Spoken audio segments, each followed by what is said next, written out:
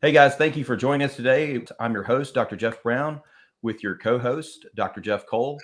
I am very excited for the two guests that we have with us today, Charla and Keith Bartozzi, the CEO and co-founder of INTUSCOPE.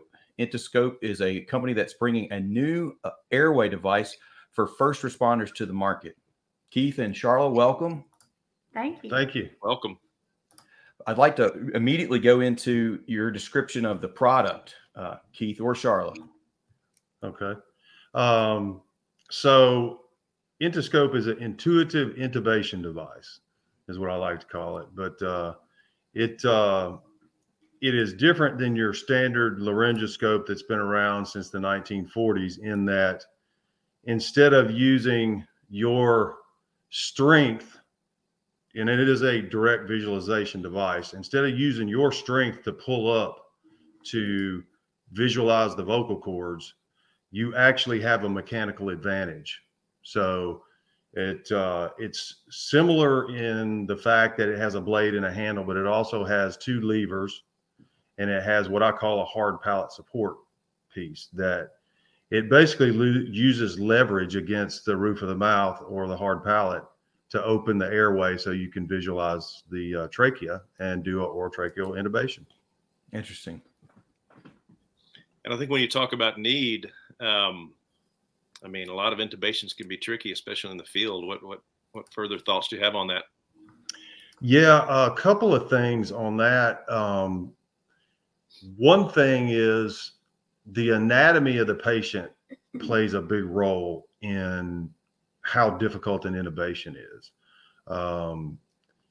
There's other factors, especially in the pre-hospital setting, which obviously having my background as a fireman, the pre-hospital setting is where this was born. And that's where I saw a need because of the difficulty of an intubation when someone is on the ground versus an operating table. They're on a medical scene, maybe on the side of the road. But there's just a lot of factors that go into it. INTUSCOPE was actually born from a failed intubation attempt. It was one of those difficult in the field intubations, and it was a tough one, and he wasn't able to get it done, and he couldn't let it go. And he said there's got to be a better way, and it just he couldn't let it go, and so that's how INTUSCOPE came to be. Yeah, and I can tell that story briefly if you Sure. want to hear it. But, so I actually started in the fire service a little bit later in life, and I found myself changing careers in my mid-30s, and successfully ended up on a local fire department, local Memphis area fire department. I was the paramedic on the engine one day, and we made a call. And it was one of those calls that you really want to be successful because it was a 55-year-old male. The report was CPR was in progress and he wasn't breathing. And so when you're on the way to the scene like that, you're thinking, I'm going to save this guy, right? And that's just, I mean, not that we don't try to save everybody, but he's only 55. And, we're going to go find out why this guy's not breathing. We're going to fix him. Well, I walked in. It was an office building, and they waved us in. We were the first ones on the scene. I could see them doing CPR on this guy, and he was one of those big, he looked like a football player, big guy, short neck, muscular. And so I knew it was going to be a difficult intubation. So I got down on the floor with him, and, my lieutenant at the time handed me the standard laryngoscope that I was talking about, the 1940s technology. I sweep the tongue like I'd been doing. I was very successful at intubations. That's why I always did them. One of the best. I think I had not, until that patient had not failed an intubation. And had done a bunch of them. So at the time, I'm 6'3", early on in my career, 230 pounds, pretty strong, worked out all the time. Takes a lot of strength to take that blade and pull that tongue up out of the way to see that trachea. And I just couldn't do it. I tried 3 times and failed. We ended up losing that patient. And so I went back to the fire station, and I just, one thing, it was my first failure. And I didn't like that at all, especially with him being so young. And I was just, I kept thinking there's got to be some better way than that. And that's when I came up with the idea of using the hard pallet to basically use as a mechanical advantage point to push against and open the airway. So now you sweep the tongue and you squeeze a trigger. You squeeze a lever, and these two operating arms spread that thing apart, and you can see the trachea right there. So, are there some controls on how much pressure is placed? Is there a way to get into trouble with too much pressure? You know, the hard pallet is exactly what it is. It's a very hard structure. Obviously, it's a bone. It's not going anywhere. When you think about what you're pressing against, with it being such a rigid structure in the roof of the mouth, and everything in the area of your trachea and your lower jaw and everything is much more pliable than that roof of your mouth. So that moves instead of the roof of the mouth. So you just control it basically with the squeeze of your hand, and it doesn't take near as much pressure as you would think. You just squeeze it until you see it. And it actually has another advantage, which it actually protects the teeth because of the way the hard pallet support is positioned. So once you activate it and squeeze the trigger, you can actually rock back a little bit and look around the area and locate that trachea and those vocal cords, which is something you can't do with the old technology, because you might damage the teeth of the gums.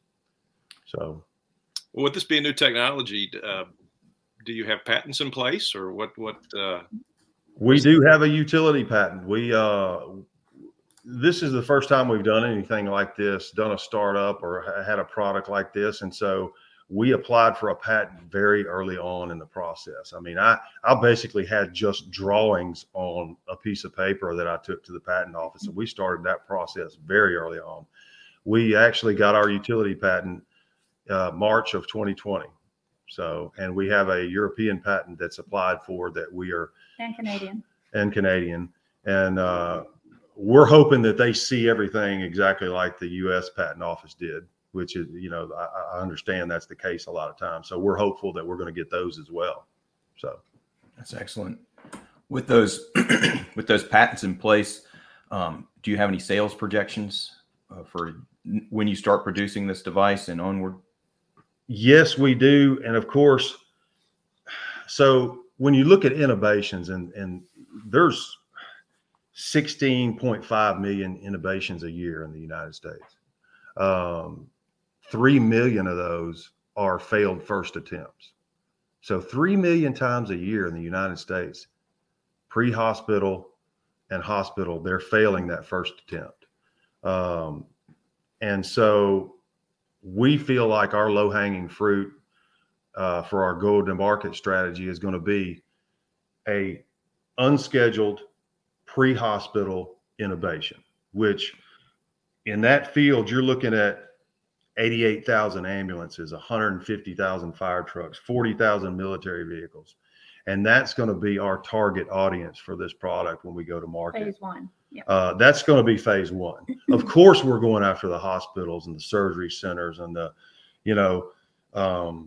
you got minor meds that are required to have a crash cart with an innovation device on them. I mean, we're going after all that market, but our projections are once we get to revenue stage, which we're hoping early 24, that we're going to be there. We're talking about a $25 to $30 million market in 5 years revenue for INTUSCOPE in the first 5 years. So that's kind of where we're at and what we're shooting for. And that's, like I said, that's not taking into account any hospitals or anything else. That's all pre-hospital market. And that's U.S. market. U.S. only. Correct. Correct. Exactly. Well, if you truly have a better widget, I can see how you may not have to sell the hospitals, right? They're going to. Right. And they're going to want on board. Exactly. Yeah. And you know how word of mouth is in the medical field. I mean, word gets around We've quickly. already experienced quite a bit of that. Yeah, we have. We've got a lot of people that I run into in the fire service, and just a lot of different places that are going, when can I get my hands on it? When can I get my hands on it? Which brings up a great next question. What do you see as availability even in a test market situation? Or well, we are in the final design phase right now. Of course, anytime you've got a new product, you always have little tweaks to do on the design, and we are really close to the design freeze.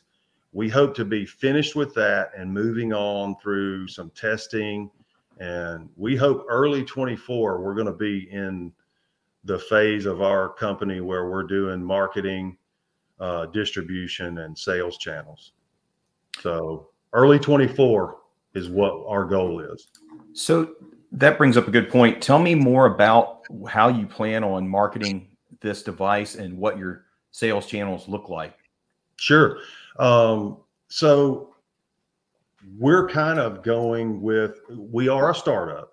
So, that plays a factor. We've only got so much money for sales. But what we've found is word of mouth we've had, like Charla said, we've had success already. I've got people from different fire departments around the Memphis area that, like I said, they're asking me, when can I get my hands on it? And we've got people all the way down to Texas that are just waiting to put this thing in service. We are going to go with kind of a grassroots approach. We're going to start out with local here, and like I said, we've got a regional here, and then regional in we've already got that in place in Texas. We do have a couple of people that we're going to send out in the field that have had great success in that kind of approach, and they are experienced in the approach that we're taking. They're experienced in getting in the fire stations and getting in the anywhere that ambulance services, and getting in there and showing products and getting people on board and selling products. So that's kind of going to be our approach. Excellent. And we feel really good about it. Are you aware of any competitors or anybody else with something similar? Of course, you've got the 1940s technology, which, it's on one end of the spectrum. You've got video scopes on the total other end. And then we're in the middle somewhere with, as far as, the video scopes are not a direct visualization. The 1940s technology is. And so we really don't have any competition. Once we hit the market, we feel like we're just going to take over the direct visualization market. There's not going to be any need to purchase anything else. And we've got a price point that we feel like is going to be very reasonable. And from the feedback I'm getting from the people that do the purchasing on the local fire departments, they're like, absolutely. Because we're going to be more expensive than that 1940s technology, but we're going to be way less than the video scopes. Just a quick story. My EMS director at the fire department I work for, he came in not too long ago, and he said he had one of the video scopes in his hand, and he said, give me one reason why I should keep buying these expensive video scopes that y'all don't use and you keep breaking, and they are expensive to replace. And I was like, can you say that again and let me get that on my phone and get that on recording? Yeah. But, so we're going to be somewhere price point in the middle. I think we're going to be in a good spot where we've got just no competition. So who's helping you? What's your executive team look like? So we've got local investors. We've got a gentleman by the name of Robert Longfield that's on our board of directors. We have a management team, as well as Sage Medical, Sage Business Advisors. Sage Business Advisors are they have an investment side and a management side. They're also our management team, but they're investors. And then we've got a group down in Texas that's retired fire, and some of them I think are still active service, but we got a group down in Texas that are investors. So and then we have Marge Medical Device Studio, who is not right associated with you in any way, but they are doing our engineering and prototyping. Yeah. And of course, Charla and I are still active. I mean, we're the co-founders. She acts as the CEO. I am the technology person. And of course, we both are, heavily involved. So that's kind of our team right there. So Keith, of course, a lot of the viewers would know I'm an anesthesiologist. I'm always interested in any kind of airway device. Describe for me, and this is the opportunity where we can go back through these questions and maybe get a little more deeper into the topics. What, other than anatomy, issues in a first responder environment do you encounter, and why does this device help you overcome those obstacles? Yeah. Okay. So the pre-hospital setting versus the hospital setting, you can put a patient at the perfect height. You can have perfect lighting. You can tilt that patient up and down and position them exactly how you want them. You can't do that in the pre-hospital setting. I would say most of the time our patients are on the floor because we're likely to be doing CPR, or they've fallen or been injured and they're already on the ground. They could be in a car. I've actually hung through a sunroof before to intubate somebody from the sunroof on the outside of the car because we couldn't get the doors open. So that's a big factor. You also have weather factors. If you're on a scene and you're out in the elements and it's raining, or even if it's really humid, you're going to have trouble with a device that is not direct visualization. If you're looking through a camera and a lens and you're in that environment, it can be very difficult. But I would say that, and then you take into account that, there's a lot of stressors that go in sometimes when you're a fireman versus being in a quiet setting like a hospital. You've got cars going by, there's always spectators and people watching you. Nowadays, everybody's filming you. There's always people standing around. You don't know who they are. They may be friends and family. They may be just somebody that works with this person. And so it's a lot of stressors that are added. And, you talk about a car wreck or something, and you've got cars going by, you've got police presence, you've got other fire equipment, lights going off. It can be very chaotic, is the way I would describe some scenes that we have to intubate somebody on. The great thing about INTUSCOPE, though, the position of the patient is a lot less of a factor with INTUSCOPE because you're sweeping that tongue, and you don't have to get in that perfect position where you're tilting the head back and where you can get your strength and pull up with that arm. You don't have to do any of that. You sweep the tongue and you squeeze the lever. And since a lot of our viewers will be anesthesiologists, CRNAs, ENT, they're airway folks. And I just want to make the point that you and I had talked offline about the presence of blood or vomit secretions in the airway that we don't often see in the OR because, like you said, it's a controlled setting. Right. And I know in the times that I've had blood in an airway with the video scopes, they're almost useless because it obscures the lens of the device, where you don't have that with this device, right? That is correct. And that brings something else to mind. And that is the fact that, even though there's 16.5 million intubations a year, you have to be the paramedic that's the first responder, the first one on the scene that gets the laryngoscope in your hand. I mean, there's times when you go months without intubating somebody.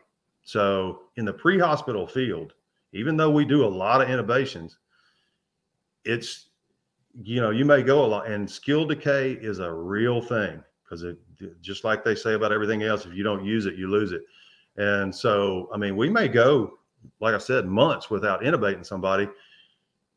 This kind of takes that once you learn how to use the Intuscope, it's like it's not hard to train somebody to do it. Anybody with any experience intubating somebody, I can teach them how to use this thing in 5 minutes, and they will never lose it, because it's very intuitive and it's very easy to use. Hence the Intuscope. Yeah, right. Right. Is that where that came from? Is that right? That it is that, and it's a play on words. Intubation, and laryngoscope. That's clever. I like that. Intuitive. Yeah. So that's kind of how we came up with that. But yeah, I mean, we've tested this down at the Medical Research Institute lab down in Memphis, and had great success with it. That's where a lot of the training takes place for like video scopes and things. And that's one thing, it's very expensive to rent that place out.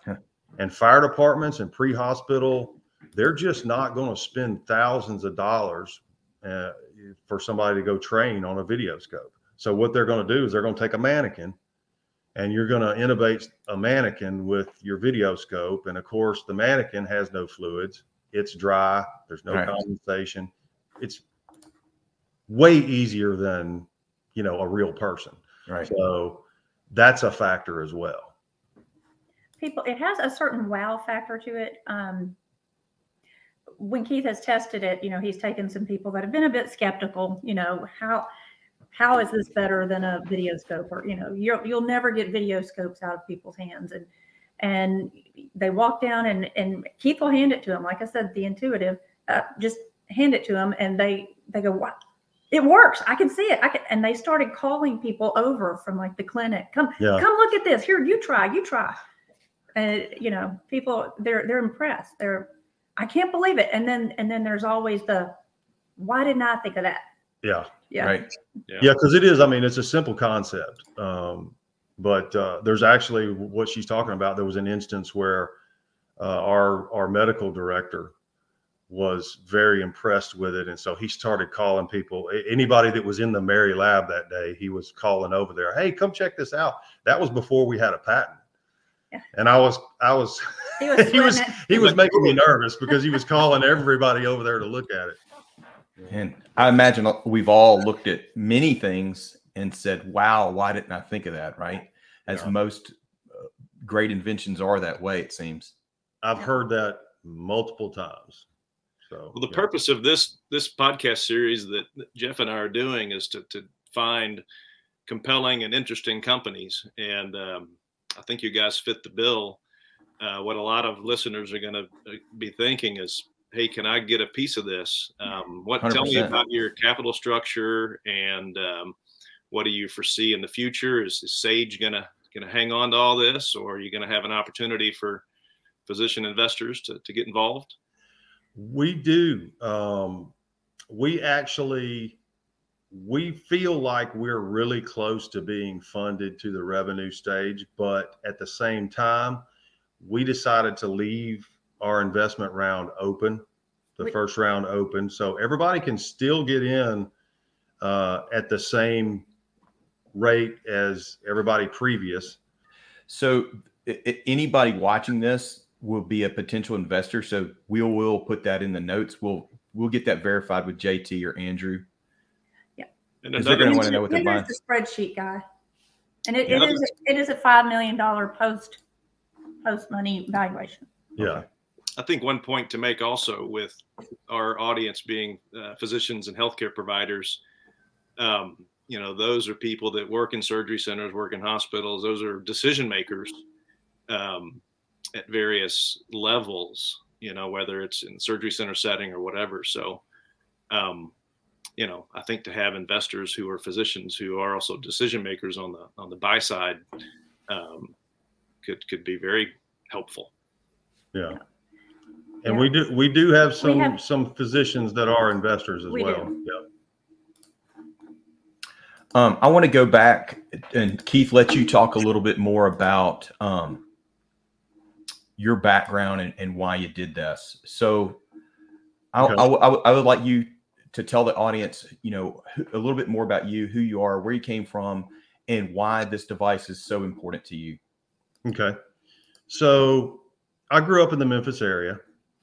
I left Memphis and went to college at Middle Tennessee State University. Found myself back here after college. Had a good job.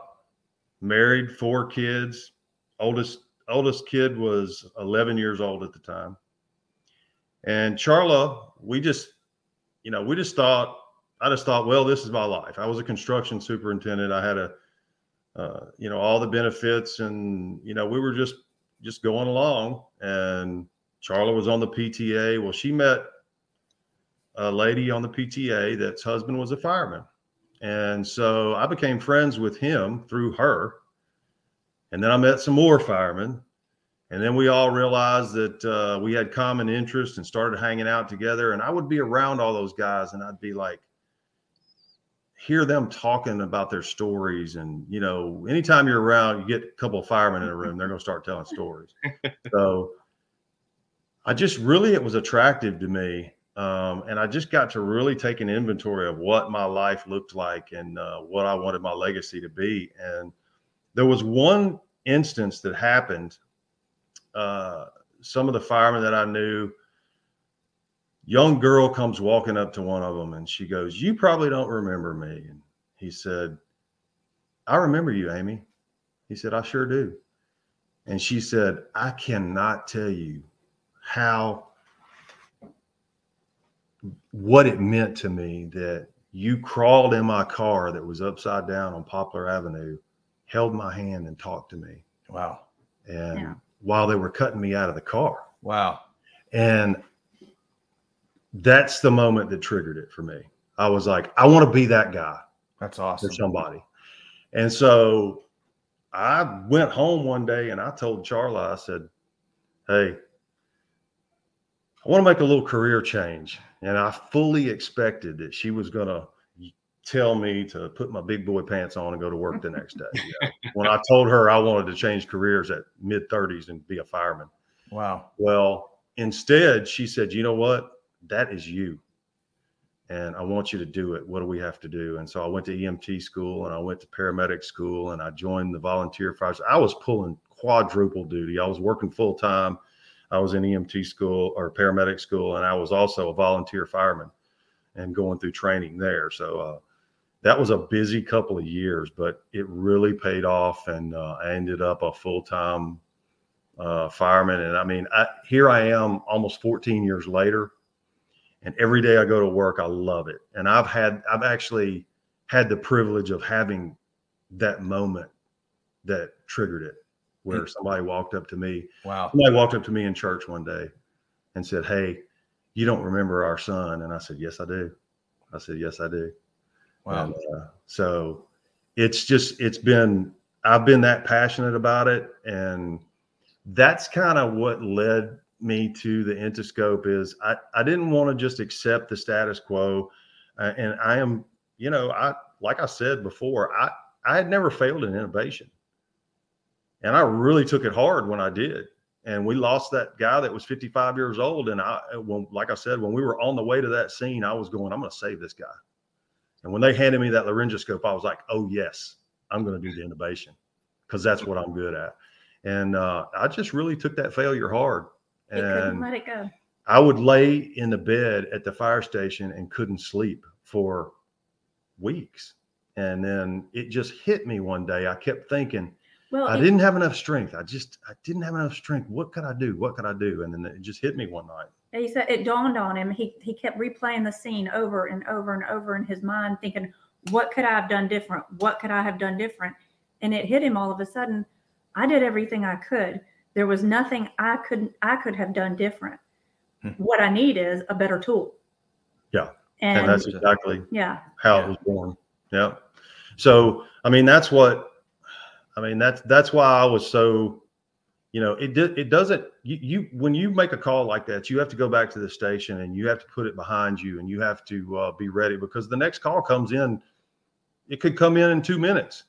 It could come in anytime. So you got to put that behind you and be ready for the next one. But at the same time, you have quiet moments at the fire station too, when you're not training, you're not working out, you're not making calls. And every time I had a quiet moment at the fire station after that happened, I was like, I got to come up with something. I got to come up with something. And there's like got to be a better way. Yeah. And it just hit me one night. And I actually took that and I sketched out a patient, a side view of a patient with their airway and everything. And I sketched out, I've still got this drawing, and I sketched out the first rendering of the INTUSCOPE.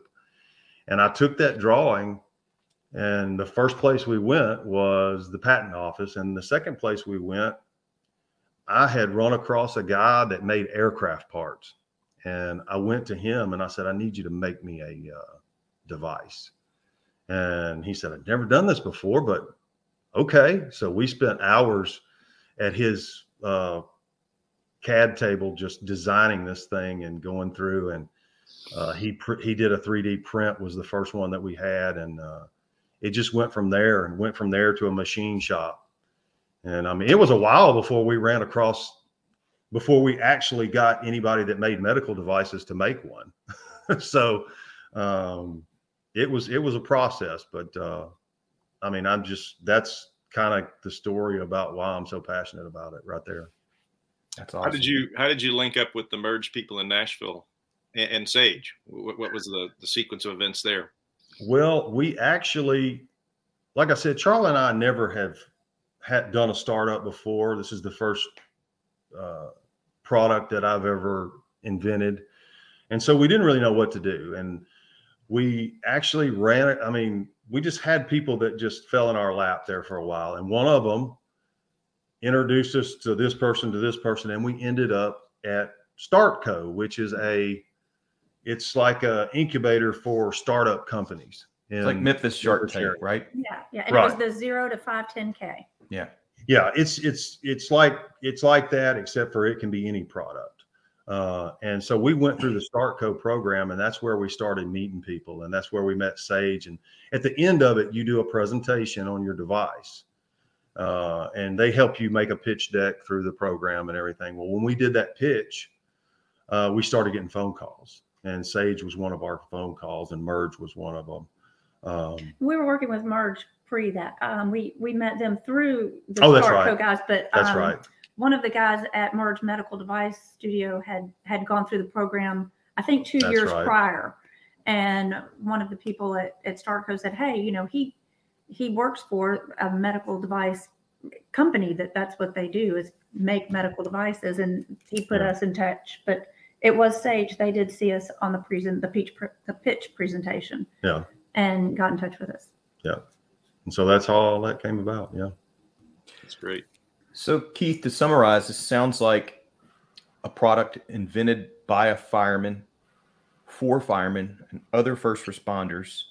It's a device it sounds like to me, is somewhat in between the oldest technology used to intubate and the newest technology, which are the video scopes. And in doing this, bringing this product to market, you've eliminated some of the disadvantages of the older technology, such as positioning, and eliminated some of the disadvantages of the newer technology, such as foreign matter in the airway, blood, secretions, vomit. So it sounds like you've created a device that's got really a perfect harmony, in particular for first responders that might have a patient in a field or in a ditch, or a trauma to the airway. Am I saying this correctly? Absolutely. You absolutely are. Would you like to be a spokesperson? I mean, the advantages go, I mean, that's true. And I actually the only other failed intubation I've had in recent years was somebody who had a spinal fusion. and I couldn't tilt their head back at all. And so you wouldn't need to. So with this INTUSCOPE, that would eliminate that problem, right? That would eliminate the need. You could actually deploy it without tilting the head way back, and I could have gotten that person intubated. I'm fairly certain as well. There's other benefits too. It's so easy to use, hence the name and hence it being intuitive. So it's so easy to use that skill decay is less of a factor. You reduce those first time failure attempts in the field. The training time needed for it, like I said, is much less. And you have costs associated with failed attempts, hospital stays, everything from hospital stays to litigation. And you're avoiding all that if you can get somebody intubated quickly in the first time. And then it may seem obvious to those of us that are familiar with it, but I want to make sure the audience understands you're using traditional endotracheal tubes for this. There's no special tube or anything required, right? Nothing special. Just the device is simply to open that airway so you can easily place that tube. And it's battery powered with a light source? It does have a light source, yes. We've got, it actually has, that's what we've been finalizing is the light source on it. And we've actually gone with a light instead of just one light, like the typical laryngoscope or the typical videoscope. It has a series of lights in it, like a light strip. And it really puts a lot of light down there. So. And you bring up a good point. With this using the traditional ET tube, and you're probably better to speak to this than I, but from my understanding, a lot of pre-hospital fire departments and ambulance units, they're moving to that. And I don't really want to say the brand name that I know, but okay. People are going to a lesser effective airway, something that you place. You place it and it doesn't protect the airway from aspiration. It's not directly in the trachea, but it's just it's what you go to when you fail an intubation. And I think you guys talk about LMAs. Exactly. Yes. Yeah, exactly. But and we can talk about that and because LMAs don't protect the airway. I mean, you can ventilate through them, but these are patients they're potentially full stomach. They're definitely not NPO. So any vomit or anything that comes up from the stomach can go down to the airway. With your device, you're putting a traditional ET tube, endotracheal tube, and it would protect the airway. And it's my understanding, and you would know better, but it's my understanding that when those are placed pre-hospital, once the patient arrives at the hospital, that you're actually removing that and then actually intubating them with an ET tube. Right. That's a really good point. I have yet to take somebody in the ER and the doctor not pull that thing out immediately, because they're not going to have somebody sitting in the ER that's airway is not protected, and those just don't do it. So, gotcha. So that is a good point. Yeah, the doctor at the ER is going to take that thing out and intubate them. Right. So we eliminate all that step. And you hope he does it with INTUSCOPE. I hope so. Right. I'd like to be the weapon of choice. That'll be the easiest way to do it. I can promise you. Jeff, you have any other questions? I think this has been very educational. I kind of like my approach. I didn't know anything about your company, and so I feel like our listeners are going to have the same wow factor with what I've learned. And so I really appreciate your time. I want to wish you luck, and thank you. We appreciate the opportunity. Thank you very much for having us. Thank you both for putting this together and starting something like this, and thanks for having us on. We're just, like I said, I'm really passionate about this. I'm excited, most of all, to get this thing in the hands of paramedics and doctors and people, and save some lives. Yeah. Save some lives. It's going to be my legacy. So that's fantastic. Thank you. And Keith, I think your story brings up very pertinent points and some things we've thought about, as we grow a physician and healthcare provider community, particularly if we grow that to a large number. There are people out there with ideas, and you really, like in your story, struggle with, what do I do? So what we want to do through our website, through our forum, is offer information to people, hopefully through formal sponsors and partners. And so we're going to be reaching out to company like Merge Medical Device Studio to partner with us, because we'd like to point innovators to them. There's another couple companies I won't mention in a similar capacity, that we're planning to partner with. So I think that's a helpful piece as we build out our community. This is a wonderful thing. I mean, thanks again for you guys putting this all together and starting this. It's going to be great for people like us. So thanks, guys. Very good. And with that, I'm Dr. Jeff Brown with Merge Medical Podcasts, your co-host, Dr. Jeff Cole, and Keith and Charla Bartozzi of INTUSCOPE. Thanks for joining us.